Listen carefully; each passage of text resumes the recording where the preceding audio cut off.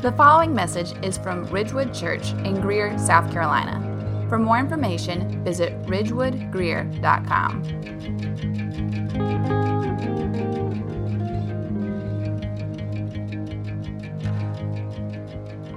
So I want to start off asking a couple of questions. The questions are very similar. The wording will change just slightly. What is something that is easy to agree with and then easy to put into practice? All right, so a statement that's easy to agree with and then easy to put into practice. I was trying to think about it this week, and I was actually having kind of a hard time coming up with some, but I think I got to some that hopefully we can almost universally, 100% of the people agree on and then put it into practice.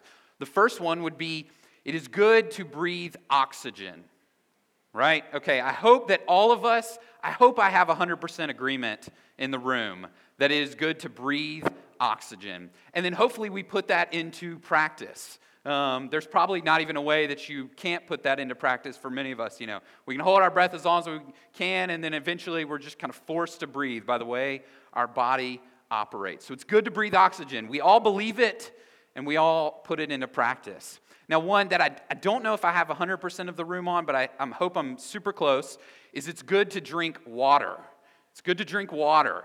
Something like 55 or 60% of our body is made up of water, so it's good to consume it. We need it, but I know there's probably you guys out there, I don't know what you do to get in your water, but you're drinking juice or you're drinking hopefully unsweet tea and not sweet tea. Soda definitely doesn't count for you guys in the room. That, you know, we need water. We need to consume water in some way. I hated water growing up. When we went to, I don't know if I'm dating myself. Do people still go to Applebee's? I know we have one here in Greer. I don't know if I've ever been to that Applebee's. But I used to love going to Applebee's after church growing up. I would just drink Dr. Pepper after Dr. Pepper. I don't know if that hydrated me, but somehow I survived as a child. I definitely cannot do that today. I have to drink water.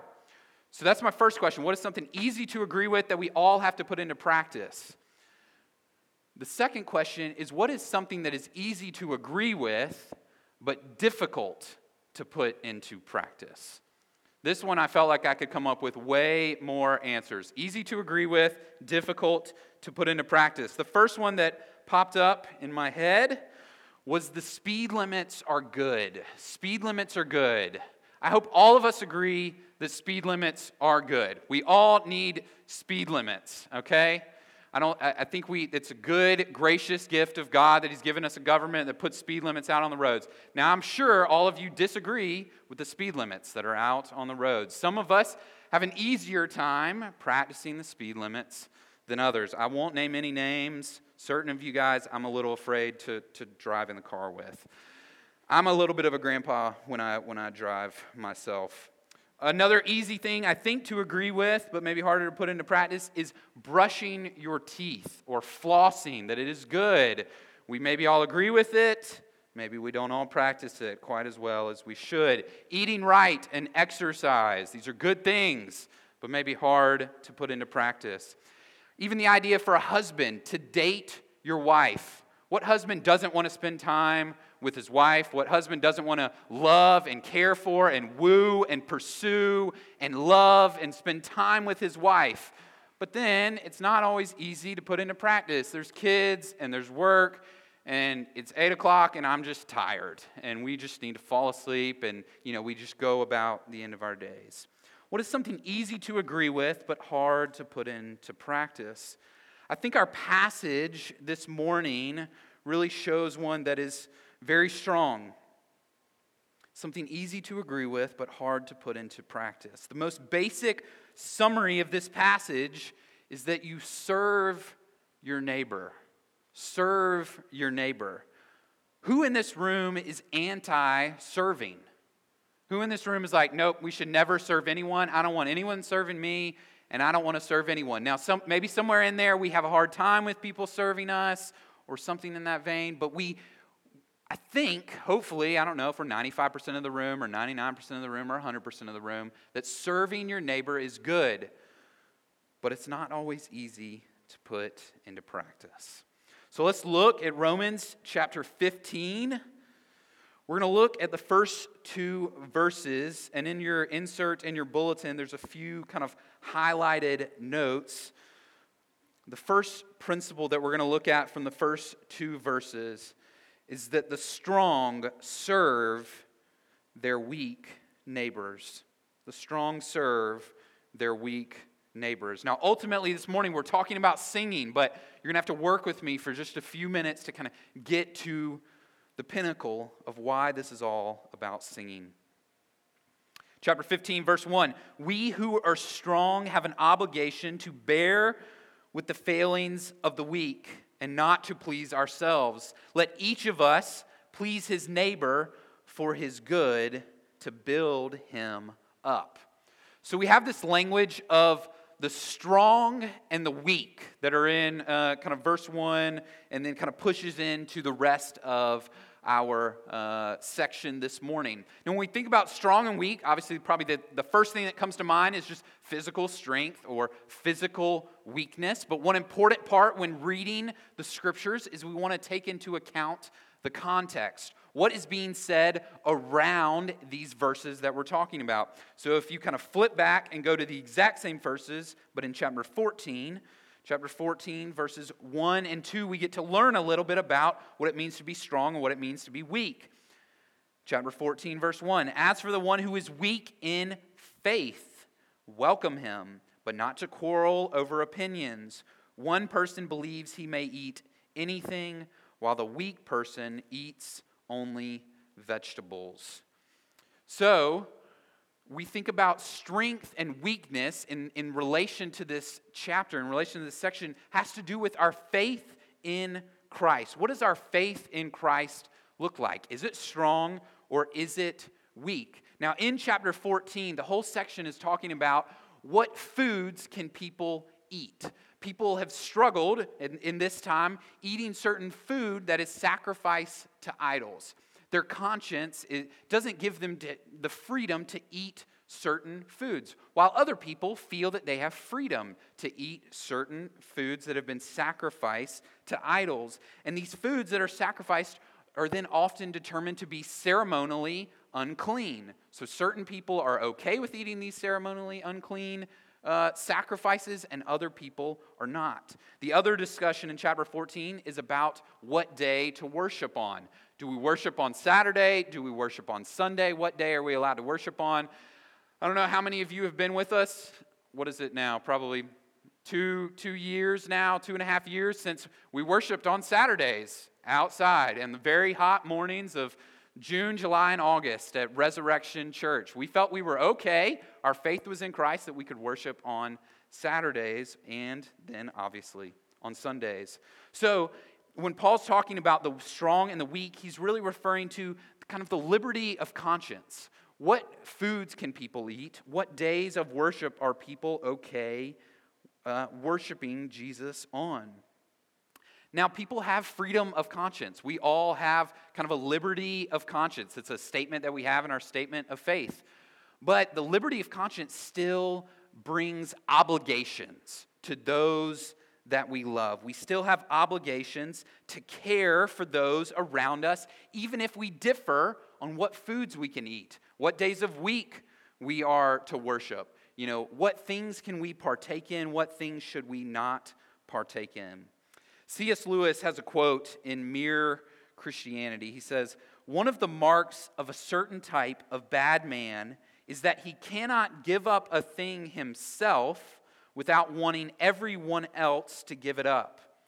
That is not the Christian way. An individual Christian may see fit to give up all sorts of things for special reasons. Marriage, or meat, or beer, or I love, he's clearly writing 70, 80 years ago, give up the cinema. But the moment he starts saying the things are bad in themselves or looking down his nose at other people who do not use them, he has taken the wrong turning." So our consciences are bound by what the Spirit kind of moves us in. Obviously, there are certain things that are clearly out of bounds. Premarital relations, extramarital relations, those are clearly out of bounds. But what foods we eat, what days we worship in. Maybe we have some liberty of conscience to make different decisions. But ultimately, backing up one verse from chapter 15 into the last verse of chapter 14, for whatever does not proceed from faith is sin. Everything that we make a decision on is to proceed from faith. I think about, when we think about the strong and we think about the weak, I think about a passage like Ephesians chapter 4, verse 11, and then maybe the 5 or 6 verses after it, where Paul talks about that the church is given apostles and prophets, evangelists, teachers, and shepherds, essentially these people kind of raised up to then care for the body, to equip the body, ultimately so that the body is not tossed to and fro by every wind of doctrine, that they are cared for, that they are protected, that the leaders provide a certain amount of structural integrity. So when we think about, even in this passage, the language that is used in verse 1, bear with your neighbor's failings or shortcomings. Paul exhorts those who are strong, who maybe have been elevated. Obviously, all of us in this room, we differ in our maturity. We differ in our spiritual maturity. But those who are stronger are to bear with your neighbor's shortcomings. Verse 2, we are to please our neighbors, not ourselves. You are to build your neighbor up. And then verse 1, the whole beginning starts on that this is obligatory, this is an obligation upon every believer. So the strong are to care for the weak. The best example I could think of this is just parenthood. By nature of being a parent, we are to provide structural integrity for our children. You think about the questions that a 2-year-old or a 3-year-old ask. It clearly shows their weakness or their, kind of inability to process how life works. But then a question that a 2 or 3-year-old asks, if the same question is asked by an 8-year-old, is asked by a 12-year-old, is asked by a 15-year-old, is asked by a 30-year-old, is asked by a 50-year-old, that obviously carries different weights to it, or may just be totally inappropriate because we expect a certain level of maturity as we grow. I was thinking about, my daughter who's 2, coming up on 3. She loves to, ask people and then tell people when she's done it. She loves to say, can I go? Or she makes the proclamation, I need to go pee-pee. I need to go pee-pee. And then once she does it, she'll say, she'll come and she'll tell Trevor, Trevor, I went pee-pee. And it's like, for a 2.5-year-old, it's like, wow, that's amazing. High five, clap your hands. Let's, celebrate it. But if I go up to Trevor and say, I just went pee-pee, how awesome is that?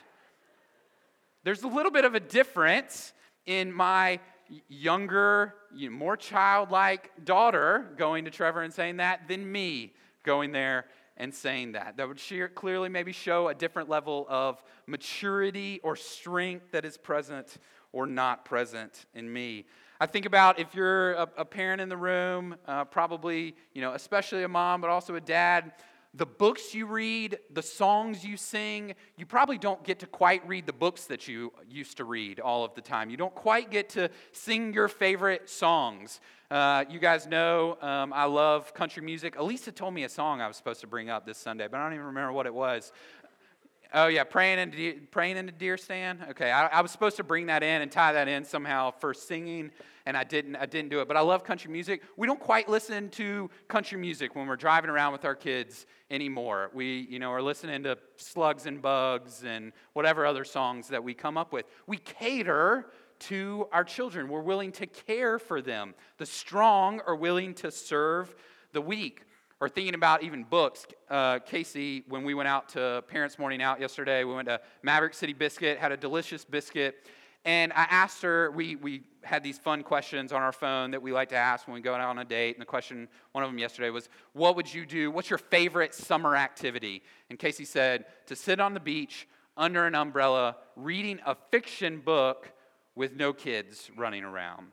She doesn't get to read a fiction book really anymore because we have to cater to our children who can't just run around freely because we know, especially Sam, is just going to run into the ocean. So we have to be on our guard, ready to serve our weaker ones. If you look on your bulletin or in your handout, kind of at the bottom, I'm going to skip from kind of the top to the bottom to give kind of our main point of application for verses 1 and 2 is serve your neighbors. Serve your neighbors. We are to serve our neighbors. Our kids are our neighbors. Jonathan and Hannah did an awesome podcast on that recently. Our adults are our neighbors. The people sitting around you are our neighbors, our coworkers, and then obviously our physical neighbors based on wherever we live. So this strengthens and matures them and us as we serve our neighbors. So why are we to serve our neighbors? Kind of the second main point, going back up to the middle of the page. Jesus served his weak neighbors. Jesus served his weak neighbors. Verses 3 and 4 in chapter 15 of Romans. For Christ did not please himself, but as it is written, the reproaches of those who reproach you fell on me. For whatever was written in former days was written for our instruction, that through endurance and through the encouragement of the Scriptures, we might have hope. So Jesus serves his weak neighbors. This is seen most clearly for me in Mark chapter 10, verse 45. Mark chapter 10, verse 45. For even the Son of Man, aka Jesus, came not to be served, but to, many of you guys know it, to serve and to give his life as a ransom for many. Christ came not to be served, but to serve, to give his life for you and for me. He laid down his life ultimately for his weaker neighbors, all of us, all people who have lived throughout all of time. And what an example that we have of self-denial. This is really the greatest example of self-denial. Jesus, God incarnate, of all the people who do not deserve the condemnation of people, of the Jews, of ultimately receiving the Father's wrath, of receiving all people's sin upon him. Christ is the one who did not need to bear it. But you and me, Jew and Gentile alike, we have put Christ on the cross. And ultimately, he denied himself in order to serve us. And then Romans chapter 15, verse 3, Paul quotes Psalm 69, verse 9, where Christ essentially becomes the speaker, and the you that he speaks to is the Father. And he says, the reproaches of those who reproached you fell on me. When the Father was mocked or scorned or belittled or criticized or insulted, all of those fell upon Christ. You and I have ultimately insulted Christ with our sin, and yet all of that he has taken on himself. And verse 3 tells us that he did not please himself.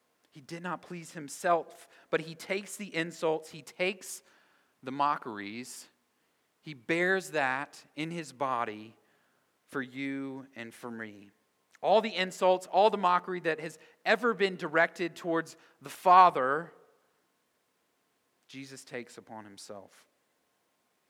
And then Paul shows us that the Scripture, that all of the Scripture that has been written, Old Testament and New Testament, everything that tells us about Jesus, it has been written for our instruction, our encouragement, and our endurance. It is good news that is meant to serve us. And ultimately, Jesus is the one who brings hope. Jesus is the one that we derive our hope and our joy from. But this hope doesn't come by us pulling our bootstraps up, strapping ourselves in, and just willing ourselves to have hope. But Paul shows us that we can rejoice in God, that we can delight in Jesus, that the endurance and the encouragement that the Scriptures bring hope. God has been insulted. Christ has been insulted. Ultimately, Paul is insulted, and there's almost this implication that the church will be insulted. And yet, Paul says that we can be encouraged, that we can have endurance because of what the Scriptures say. So our application, kind of jumping back down in the insert in your bulletin, serve your neighbors because Christ served you. Because Christ served you. So we are to serve our neighbors. We are to care for our neighbors. The motivation for that comes because Christ has given his life for us. And now what do we do? Well, the third principle, God brings harmony in the church for his glory. God brings harmony in the church for his glory. And this is where we're going to think about our singing. Let's read verses 5 through 7. May the God of endurance and encouragement grant you to live in such harmony with one another in accord with Christ Jesus, that together you may with one voice glorify the God and Father of our Lord Jesus Christ. Therefore, welcome one another as Christ has welcomed you. So the Scriptures in verse 4 we're told bring endurance, bring encouragement, they bring about hope because of Christ. And then the same exact language is used of God in verse 5. In many ways, the Scripture and God go hand in hand. And then Paul essentially prays in verses 5 and 6 that the church would have harmony, would have unity, that they would be in one accord with each other and with Christ. And that this unity would bring about praise, would bring about glorifying the Father, would bring about really singing with one voice. When we think about the word harmony, when we think about unity, harmony and unity really fuel our singing. As we in this room have harmony, as we are united together with one voice, we want to sing out. We want to proclaim who Christ is. And yet, our singing brings about harmony. As we sing, we are united together. I don't understand how singing works. I'm a terrible singer, but I know obviously harmony is a thing that is looked for. Nick will always talk about the harmonies are beautiful. I don't understand how any of that works. But we know that harmony is good. Harmony brings about singing, and singing brings about harmony. It brings about unity. Now, we hope that when we gather as a body on a Sunday morning, much as we are gathered this morning, I hope and I pray that you are encouraged, that you are transformed, that you mature as a disciple of Christ. But ultimately, our gathering is not centrally about you. It is centrally about Christ, and then kind of practically working out, it is centrally about the body being gathered together to worship the Lord. It is not simply about your private worship experience. Now, last week, Trevor had us in Colossians chapter 3, and there is a vertical nature to us gathering. We want to sing psalms, hymns, and spiritual songs to God. We want to work on our vertical relationship with the Lord in our singing. But equally as important is our horizontal relationship with the church. We don't do life in isolation. Being a Christian alone is in many ways, obviously there can be that, especially maybe in persecuted places, in places that are more unreached. But to be a Christian in isolation is almost an oxymoron. It doesn't make sense. We wouldn't hold to it. And the reason we can even see it is in Colossians chapter 3, Trevor's passage last week. All of the imperatives, all of the things we're told to do, all of the verbs, they're all plural. They're written for all of us. They're written for a group of people, not just for individuals.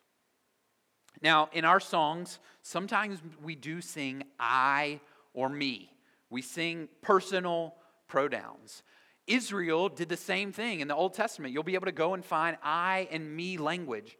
But many times that is referring to a corporate group. It's referring to the people of Israel proclaiming we have unity, and we have such unity that we can sing I and we can sing me. And there's great beauty when we as the church fill the same space. We fill this beautiful space with the same poetry, with the same theology, with the same melody, with the same prayers, with the same songs. We as a church, we are not hoping to operate like all of us may do in our own cars. I know when you're driving around, a lot of us feel more freedom to sing and listening to whatever you're listening to, but the windows are rolled up, maybe they're rolled down, maybe you're belting it with the windows rolled down as you're driving about. We don't want to be isolated cars where we're all just kind of in our own cars, doing our own thing, singing our own way. This is also not, if you like to sing in front of the, bathroom mirror as you're getting ready, in the morning, and you're belting it out there. It's like when we gather, we want to have our most beautiful singing. We want to sing the loudest and proclaim with the most joy when we are gathered together as a body, when we are worshiping Christ together. And so when we choose songs, we have three main criteria. The first two, Trevor really hit on last week, so I'll kind of skim over them. The first one is the song beautiful? So this is when we're thinking about what songs are we going to sing when the gathered saints are together of Ridgewood Church. Is the song beautiful? Is it a song that we just can't help but sing? Now, we don't want to bring about emotional manipulation, but we do hope a song helps us to delight in God. We hope it brings praise to God. We hope it's beautiful. The second one, is the song true? And I love Trevor's picture last week. There's a difference in a song being true and being not false. We hope that the song brings oomph to it in the doctrine that it proclaims, in the prayers that we pray through our songs. We want the song to be true. But then the third one, and really our focus for this week, is the song singable? Is the song singable? Are we able to have harmony? Are we able to sing with one voice? Are we able to sing together, praising and glorifying God? Is the song meant to be sung by a group, or is it meant to be sung by one expert, professional singer? We want to sing songs that we can sing as a group, that we can proclaim, that we can sing out. Because there is so much beauty when the body sings, when groups of people sing. If you are a member of Ridgewood, you would have gotten in the newsletter this week at the top of it. Trevor included this clip from an NFL game last Sunday. I don't even know who was playing. I don't watch any football. It was being played in Munich, Germany. And there's just this incredible scene. It's coming down the last couple minutes, and the game is super close. And yet, all of these people dressed in all of these different jerseys are holding each other and swaying, singing John Denver's Take Me Home. These people in Munich, Germany are singing about Take Me Home to West Virginia. I love the back roads in West Virginia. And it's just amazing. It's this amazing video. And even the announcers are just dumbfounded. They stop announcing the game and they start singing. We think about, it's very normal at an NFL game, at a college football game, to sing out. And I'm assuming, it seems like, did the Gamecocks win the national championship last night? I haven't seen so much Gamecock paraphernalia around here in a long time. At a college football game, I'm sure all of yesterday, there's just singing out. There's proclamation. There's joy to be had. I think about my preferred sporting event is the Premier League. It's played in England Saturday mornings. If you come to my house, Casey and I might be, singing out. We might be singing our Arsenal chants because there's something beautiful about being a part of a group, being united and singing out with joy. Or I think about a concert. it almost doesn't even make sense to me. To go to a concert, what we first do is we listen to the musician on the radio or on our phones or, whatever, if you have an iPod, whatever you're doing. You're listening to the songs, you're learning the songs, and you want to know them before you then go to the concert. But then at the concert, we don't listen to the expert sing. What do you do at a concert? For some reason, we sing out. We can't help but sing out because we love the song, we love the atmosphere, we love the person up there singing. All of you guys buying Taylor Swift concerts, tickets this week that you guys can probably resell and pay your mortgage for like 6 months. People are going to go to Taylor Swift concerts and they're just going to sing out. And there's going to be less almost listening to her. There's going to be more just singing out. There's something beautiful about singing together. And that is why on Sundays for us, we don't have low light in here. We want to have it bright. We want to have you guys seeing each other. We try to find a sweet tone where Nick and the band are just a little bit above the crowd so that we can hear them. But ultimately, we can hear each other as we sing, as we proclaim, as we worship the Lord. This is not simply about our personal experience. So in our corporate worship, we want to see harmony. We want to sing together because the primary instrument is us. The primary instrument is the body of Christ. So one of the beauties in singing is that we can embrace all of our differences. All of us have different physical abilities to sing, and obviously all of us are different just by nature of being humans, and yet we can fight for unity. When I think about singing, it's really hard to hate or to resent your neighbor that you may differ on politics with, you may differ on your favorite sports team, you may differ on when can you sing Christmas songs? I'm a November 1st kind of guy. A lot of us in here are Thanksgiving. When can you put up Christmas decor? We may differ on all of those things, and that's great. And you know what we're going to do? We're going to sing the doxology together. We're going to praise Jesus together. We're going to worship the Lord together because that is first and foremost of importance. It was just beautiful last week at the members meeting, having Nick lead us in that first song and then Zach leading us in the doxology and just being able to hear each other's voices praise Christ together. That is what we want to do every time we gather as the body. And verse 7 really gives us the beautiful summary. We welcome one another ultimately because Christ welcomes you. Christ welcomes you, however you come, weak and heavy laden, burdened, filled with sin to our very core. There's the opportunity that we have to believe on the Lord Jesus, to trust in Him for salvation, and we can be brought back in.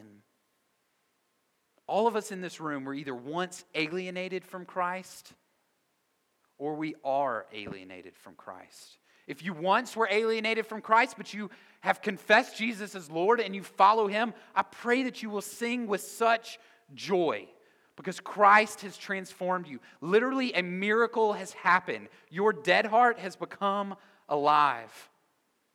And if you are alienated from Christ, if you do not follow Jesus, if you are not a disciple of Christ, you can call upon Him today as Lord and as Savior. The Spirit works to transform our hearts. And you can join with us with one voice singing praises to the God of all creation who deserves our worship and our praise. Colossians 1, Christ has reconciled and redeemed us. He has made us right. Colossians 2, our debt has been put on the cross. Our debt of sin that you and I can never pay has been put on the cross. So our last point on our insert in our bulletin, our big application. Last week it was sing. This week it is sing together. Sing together. Sing up to God and sing out where your brothers and sisters can hear you, can be encouraged by you. And I ask you that you actually sing.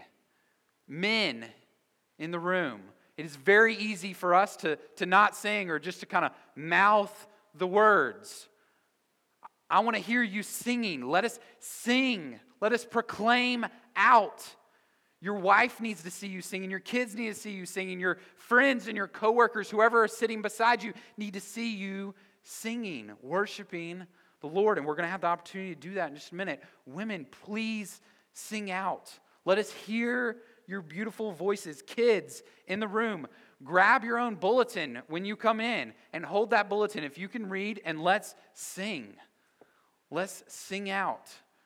Parents, let's help our kids listen to the songs. We post the songs, on Instagram and varieties of places before we're going to sing. Listen to those songs as we come in so our kids can sing them. We want to hear their voices. I have become more and more convinced over these last few months, especially being in here, that there is something beautiful about the gathered body together singing.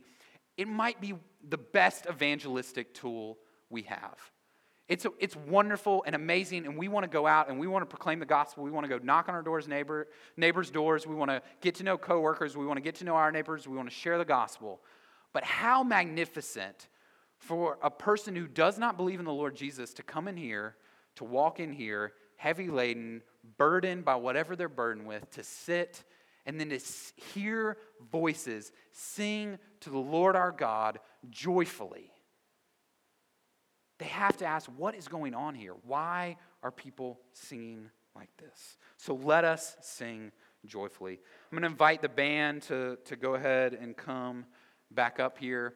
We kind of purposefully even did kind of a lesser band, more, I guess, acoustic would probably be the name for it this week, so that we can hear each other, so that we can sing for each other.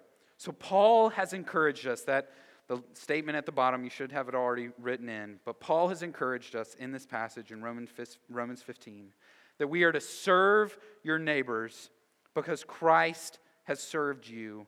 And what is one great way to serve your neighbors? Sing together. Sing together. We can serve each other by joining together with one voice, proclaiming who Christ is. Let me pray. Our Father and our God, we come to you so grateful that we have the opportunity to study your word. So grateful that Christ has welcomed us as sinful, broken human beings. Jesus, our sin puts you on the cross, and yet Colossians 2 makes very clear that it was your joy to take our debt. And our debt has been nailed to the cross. And yet the cross is not the end. We have hope because of the resurrection. New life has come. Hearts have been made new. Lord, help us to worship you this morning. Help our hearts to be changed. Help us to be filled with joy, and help us to sing out. We love you. Amen.